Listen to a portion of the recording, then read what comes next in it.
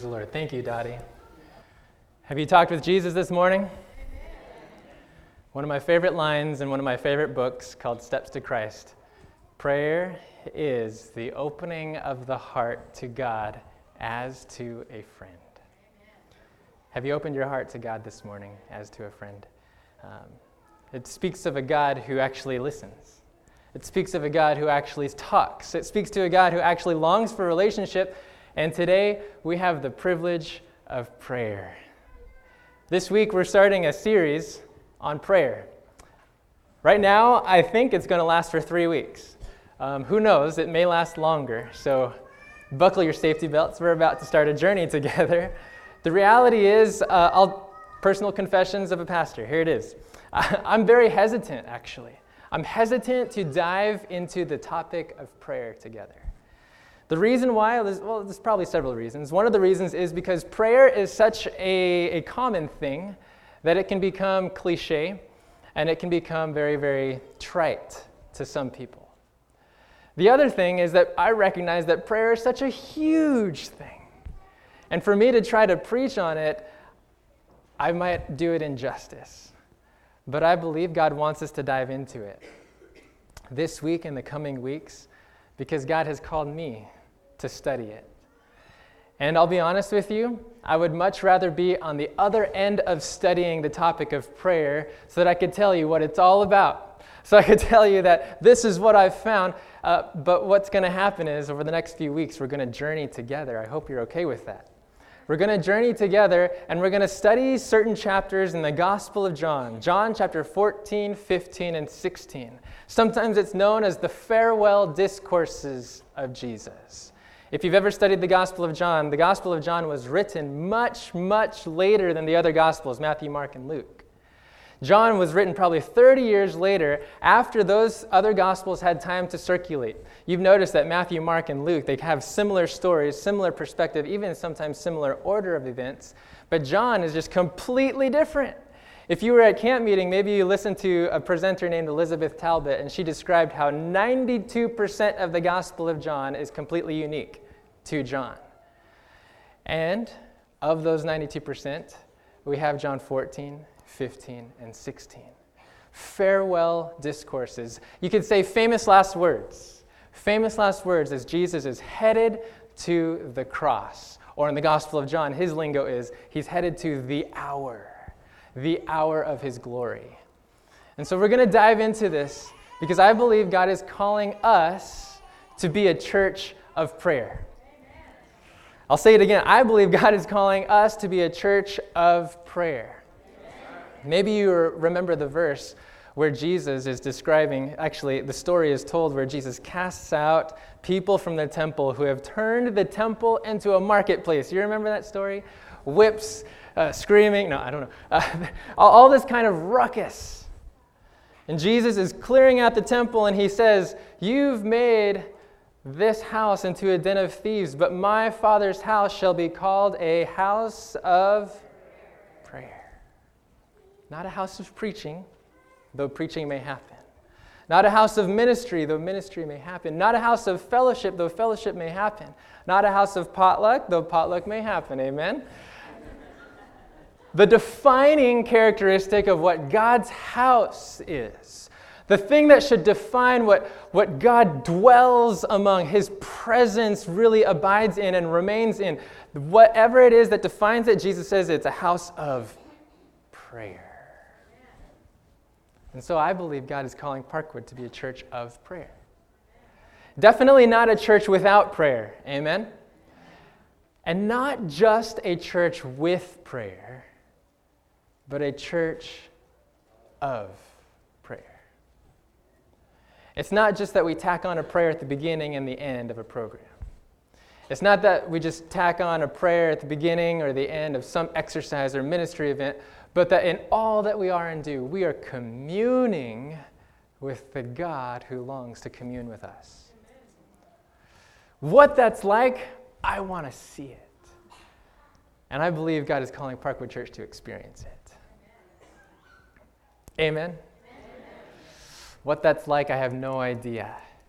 but God wants it to happen. And so we're going to dive in. This week we start The Privilege of Prayer, Part 1.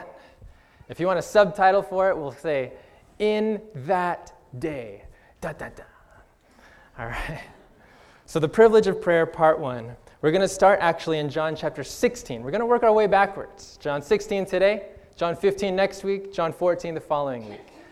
And the reason for that, you'll see it become clear, but something that I've noticed actually in the thought processes of Hebrew Bible writers is that they often think in different ways than Western minds. Where we like to think from cause to effect, Hebrew minds often think from effect to cause. That's right. So here in John chapter 14, we actually see some of the effects of being a praying people or praying disciples. In John chapter 15, there's a connection there. But then in John chapter 16, it actually gives us the cause, the very reason, or what makes it possible for us to pray. And so that's what we're going to study today. John chapter 16, just a few verses there. Before we do, let's bow our heads and ask for the Holy Spirit's guidance. Father, you know that in my weakness, your strength is made perfect. Thank you, God, that as a corporate family, we can claim that promise. Lord, we are mere humans. We are natural beings, but we want to understand supernatural truth and reality. Not for the sake of the head, not for the sake of more knowledge or for more information. God, we want this for the sake of personal transformation. Lord, we want to be a church of prayer, and so teach us what it is to pray. As we open up the Bible, God, please open up our eyes, open up our ears, open up our hearts, and may the same Spirit that inspired the Scriptures be the same Spirit who instructs in the Scriptures. This is our sincere desire, God. In Jesus' name, let the family say, Amen. So open with me, John chapter 16. Maybe you're already there. John chapter 16, beginning in we'll start actually in verse 20. John chapter 16, verse 20. If you're there, say amen. All right. So in John chapter 16, by this time, this is the final hours of Christ's life. He is almost to Gethsemane, and hence he's almost to Calvary. So this is a very, very sober time. Jesus has already told the disciples, hey, in a little while you won't see me. And the disciples are distraught. The disciples are trying to figure things out. What is the deal? And realize that for the disciples, these aren't newbies anymore, right? These aren't the novice disciples anymore. Jesus taught about prayer at the very beginning of his ministry. You remember the Sermon on the Mount? He was introducing the disciples to how to actually talk with God. He was introducing them to the concept that God is a Father who knows everything we need. He was introducing that to them, but by now, 3.5 years later, the disciples have had experiences with Jesus, through Jesus, as a result of communing with Jesus. And so now, the disciples are being prepared. They're not being introduced, they're being prepared to launch out on their own. Jesus knows that these disciples, they're going to be without his personal presence in just a matter of hours. And so Jesus is trying to prep them of how to stand alone, how to stand on their own when Jesus cannot be with them in the flesh, personally. So the kinds of things that you would imagine Jesus talking about, you're not surprised when Jesus talks about the word joy a lot in chapters 14, 15, and 16. Because the disciples are going to experience sorrow, Jesus says, look, you're going to have joy. In addition to joy, Jesus talks a lot about the Holy Spirit. He says, look, I'm not going to leave you as orphans. There's actually going to be a helper, a counselor, a comforter, that if I were not going to go, he wouldn't even be able to be here present. And so he's instructing them about joy. He's instructing them about the Spirit. He's instructing them about how to be secure in a relationship with God. Remember John chapter 15, abide in me and I in you, as a branch cannot bear fruit of itself unless it abides in the vine. All these kinds of things that are preparing them for life without Jesus in the flesh. But even more than joy, even more than the Spirit, even more than the assurance of securing that relationship, even more than that is this repeated phrase of prayer, and maybe I should correct that. the word is not just pray, the word is ask. The word is ask. Did you know there's a difference between praying and asking? In the Bible, there's a difference between praying and asking. Prayer is more of a broad concept. It's more of a broad concept of communication. Actually, here's a Greek lesson for today, proseuthomai. Can you try saying that without spitting on your neighbor? Proseuthomai, all right? Proseuthomai, that's the Greek word for prayer. It's an interchange, and it's an exchange of ideas and wishes. So it refers to the broad sense of communicating with God, proseuthomai, okay? Now that proseuthomai can take the form of praises and thanksgiving. It can also take the form of requests and expressing desires. But specifically in John 14, 15, and 16, it's not the word proseuthomai. It's the word aiteo. Aiteo, which means ask, demand, or request. So this is a bold kind of proseuthomai. This is a very intense kind of proseuthomai of asking. And in John chapter 16, let's begin in verse 20. John chapter 16, we start reading why this is such a necessity. In verse 20, Jesus says, "Most assuredly, I say to you that you will weep and lament, but the world will rejoice, and you will be sorrowful, but your sorrow will be turned into joy." Verse 21, "A woman, when she is in labor, has sorrow because her hour has come, but as soon as she has given birth to the child, she no longer remembers the anguish for joy that a human being has been born into the world." What are you talking about, Jesus? Read verse 22. "Therefore, you disciples now have sorrow, but I will see you again, and your heart will," what's the next word in your Bible?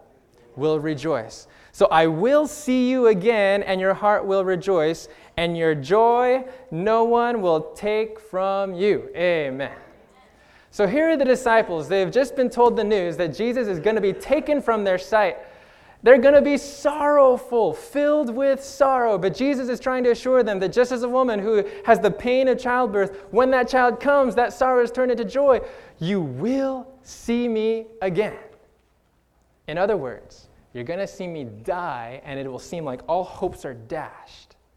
But I will raise again. The resurrected Christ changes everything. I'll say that again. The resurrected Christ changes everything. Sorrow becomes joy. But not just sorrow turning into joy, it changes our praying into asking. Watch. Verse 23. "And in that day," what day would that be? What day would that be? When their sorrow turned to joy, right? In that day when Jesus would be seen again, in that day when Jesus would be resurrected, he would be shown to be the victor over the grave, not the victim of the grave. "In that day, you will ask me nothing. Most assuredly, I say to you, whatever you ask who? The Father in my name, he will give you." Verse 24, "Until now, you have asked nothing in my name." In other words, prior to that day, right? Prior to that day, until now, you have asked nothing in my name.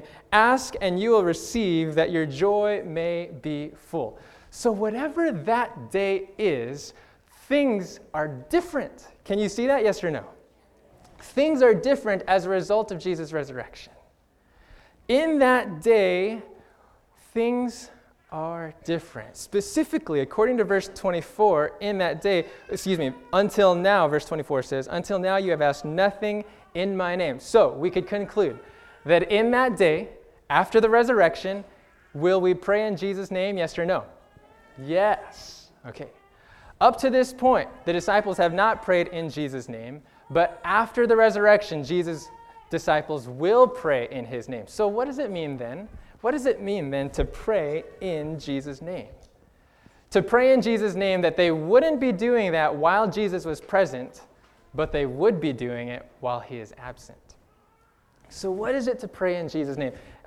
I'm sure that if by a showing of hands we were to ask ourselves, okay, when we pray, how many of us pray at the end? In Jesus' name, amen.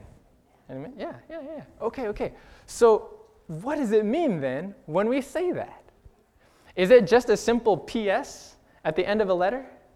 Is it just a simple addendum? Is it just kind of the routine, the things that just kind of flow out of our mouths, just like we start, Dear Jesus? What is in your name? May I suggest that to pray in Jesus' name means to pray in his stead.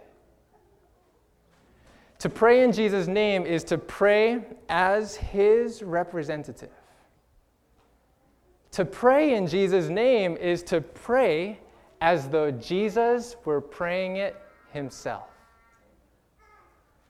The reason why the disciples didn't pray in Jesus' name while Jesus was with them is because Jesus himself was lifting up those prayers to God from earth. But when he was absent, in other words, when Jesus was at the right hand of God, but not on the earth side of things, he left his disciples to keep praying, but not to pray of themselves or for themselves, but to pray as though Christ himself were praying those prayers. I don't know if is this, because this is big to me, okay? That means if I'm writing a prayer to God like a letter, Dear God, this is what's going on here. I'm needing some of this and a little bit of that. Oh Lord, you know, and then I sign, sincerely, Jesus. Could it be that Jesus is asking his disciples to pray in his stead, as his representative? As a young person, I grew up in a family of physicians. My family is here today, praise the Lord. I had firsthand experience with taking someone's name. I would go on certain errands, or I'd make certain phone calls, and my mom would give me certain instructions. She'd say, okay, they're not going to know who you are, but you just tell them that you need this or you need that, and you say, Dr. Miranda has asked that I obtain this, or we set this appointment. Okay. And sure enough, I'm calling, I introduce myself, hey, I'm Godfrey, et cetera, et cetera. It's like no response. And Dr. Miranda says, and all of a sudden ears perk up. I don't know if you've ever been in a situation like that where you just kind of drop a name and all of a sudden the whole dynamic of that conversation changes. Yeah, I know this person, he sent me. Or maybe you've been referred to a mechanic and you just say, yeah, just tell him that Charles sent you. And all of a sudden you get the best deal, like labor for free or whatever. I don't know what it is. Anyways, you can pray for that. No. Here's the point. Jesus is saying, you're going to make requests, not of your own merit, but of mine. It's going to be lifted up. These prayers that ascend from earth to heaven are going to be lifted up in the same way as though I were the one who were standing there praying those things. When you pray in Jesus' name. So it's more than just a thing to say at the end of a prayer. It's a privilege. Wouldn't you agree? Oh, man. And the position of Jesus, now that he's not here on earth, but that he's at the right hand of God, that makes that kind of praying a necessity and a possibility. And so what is it that's different about that day? Well, Jesus isn't here, so now we're praying in his name, okay? What else is different about that day? Well, first of all, Jesus is resurrected. Jesus is resurrected. That means that whatever Jesus did on the cross, and whatever he accomplished through the empty tomb, that has changed our relationship to God. That has changed our relationship to God. Actually, flip a few pages later to John chapter 20. John chapter 20. John chapter 20, verse 17. When you're there, say amen. John chapter 20, verse 17. This is on that Resurrection Sunday. Mary Magdalene has come to the tomb looking for Jesus. She's crying her eyes out. She doesn't know where the body of Jesus is. All she sees is the stone rolled away. Then she sees someone that she thinks is a gardener and says, hey, wherever you've taken him, just tell me so I can be with the body of Jesus. She loved Jesus that much. And suddenly she hears the man say, Mary. And it's as if through her tear-stained eyes, she can see, finally, this is Jesus. Mary begins to hold on to Jesus. And notice what Jesus says in verse 17. Jesus said to her, Do not cling to me, for I have not yet ascended to my Father. But go to my brethren and say to them, I am ascending to my Father and who? I am ascending to my Father and your Father, to my God and your God. In other words, as a result of the resurrection of Jesus, it's not just Jesus' Heavenly Father, it's my Heavenly Father to whom I pray. That relationship has changed because of the cross and the empty tomb. And if you flip back to John chapter 16, in John chapter 16, notice the implications of this changed relationship. John chapter 16, look at verse 26. When you're there, say, I'm there. All right. John chapter 16, verse 26, again, in that day, right? That day of the resurrection, that day post-cross, post-tomb, in that day, you will ask in my name, there it is again, and I do not say to you that I shall pray the Father for you, verse 27, for the Father himself, what are the next two words in your Bible? Loves you. It's not that Jesus is up in heaven saying, God, I know they're really pitiful, they're really broken, they're really, rebellious and stiff-necked, I know that. I know, Jesus says. It's not that Jesus is pleading with God to have favor on us. It's not that Jesus is twisting God's arm to accept us. Jesus is saying, no. When you're praying, you can pray with this kind of assurance that the Father himself loves you. Because you have loved me and have believed that I came forth from God. So here, the implications of in that day, first it shows us the promise of prayer, and that promise is that the Father himself loves you. I'll say that again because there may be a weary heart here today that needs to hear this truth. The Father himself loves you. I think we could all admit to the tendency of not praying. I've read some books on this, and some people call it the sin of prayerlessness. Anybody get a witness of that? Yeah? I don't know what it is that discourages you from praying. Maybe it's disappointment with prayers unanswered. Maybe it's just kind of a way to save face, that you don't want to create expectations that you think will be disappointed in the end. Whether it's unbelief or what. Maybe some of us don't pray because we don't think we'll ever be heard. But Jesus is giving an all-encompassing assurance that in that day, post-cross, after the tomb, in that day, my Father is your Father. Amen. And the Father himself loves you. So why not pray? The Father himself wants to hear, and he wants to respond. That's the promise of prayer. In that day, it gives us the promise of prayer, but I would suggest that it also tells us the price of prayer. If it is true that Jesus' death and resurrection changes our relationship so that we can actually ask, okay? We're not just talking about prayer as in the interchange or communication with God. We're talking about asking type of prayer. So maybe you can call it asking-prayer, okay? Asking prayer. That's what we're talking about today. So if it's true that Jesus' death and resurrection changes our relationship with God that we can actually ask, then we could say it this way. Jesus died and rose again so that we could pray. Have you thought about that? Like, ask yourself the question, well, what did Jesus die and raise again for? What did Jesus die and raise again for? To save me from my sin. Maybe we could say that, right? What did Jesus die and resurrect again for? To make it possible for me to be in heaven. I don't know what it is. I mean, these are significant things. These are all-encompassing things. But is it true that Jesus died and rose again so that we could pray?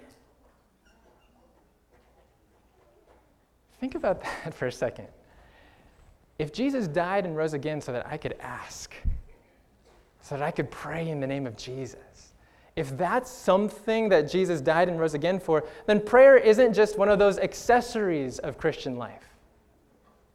It's not just an add-on. It's not just one of those options. It's part of the standard package, right? Jesus died and rose again so that you and I could pray. In other words, prayer has a price tag, and that is the blood of Calvary. So if Jesus values prayer so much that he would go to the cross and the tomb for you, then what a pity that it's so easy for us to neglect this privilege. Oh, that tears my heart because I know that I am not valuing, if I were to look at the way I prioritize prayer, the way I invest myself in prayer, I am not prioritizing prayer as much as apparently Jesus did through the cross and the empty tomb. So prayer comes at a price tag, and will I appreciate it? I hope so. I pray so. So we're talking about in that day, and yes, in that day, it tells us of the promise of prayer, that the Father himself loves us, that he will respond, not because he's being forced to, but because he wants to. Because Jesus' resurrection changes our relationship with God. So the promise of prayer and also the price of prayer. But I would also add a third thing about this day, this new day. And that's the prize of prayer. The prize of prayer. John 16, verse 24, it says, "Until now, you have asked nothing in my name. Ask, and you will receive, that your what? That your joy may be full." Did you notice that joy is repeated maybe 5 or 6 times in verses 20 through 22 alone? Right? The joy that Jesus is talking about is the joy of actually seeing the resurrected Christ again. Remember, he's just told them, hey, in a little while, you won't see me. You'll be full of sorrow, but your sorrow will be turned into joy, right? So sorrow is not seeing Jesus. Joy is seeing Jesus. Yeah. Are we following that logic? Yes or no? Yeah? Sorrow is Jesus is dead. Final, finis, the end of the story. Joy is Jesus is alive. There's more to the story. Jesus is in heaven, and he is ministering on our behalf before the throne of God. Amen. Okay. So, Jesus says, "Until now, you've asked nothing in my name.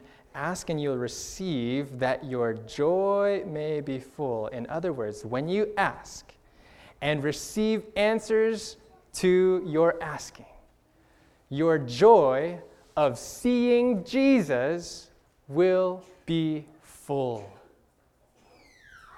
Let me say it like this. When we receive what we've asked for, it's giving us evidence that Jesus is not dead. When we ask in Jesus' name, God says, I'm going to give it. I'm going to give it. Why? Because this is going to give you evidence of the fact that Jesus is alive and active in your midst. That we don't serve a Savior who's still in the tomb. We serve a Savior who has risen again.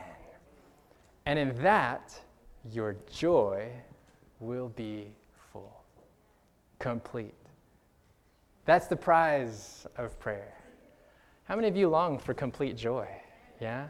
A joy that nobody else can take from you, that no other worldly circumstance or no other personal flaw, no other character, just deformity, or whatever, no other dynamic can take from you. I long for that kind of joy, and that joy apparently comes from seeing the resurrected Christ acting through yours and my prayers.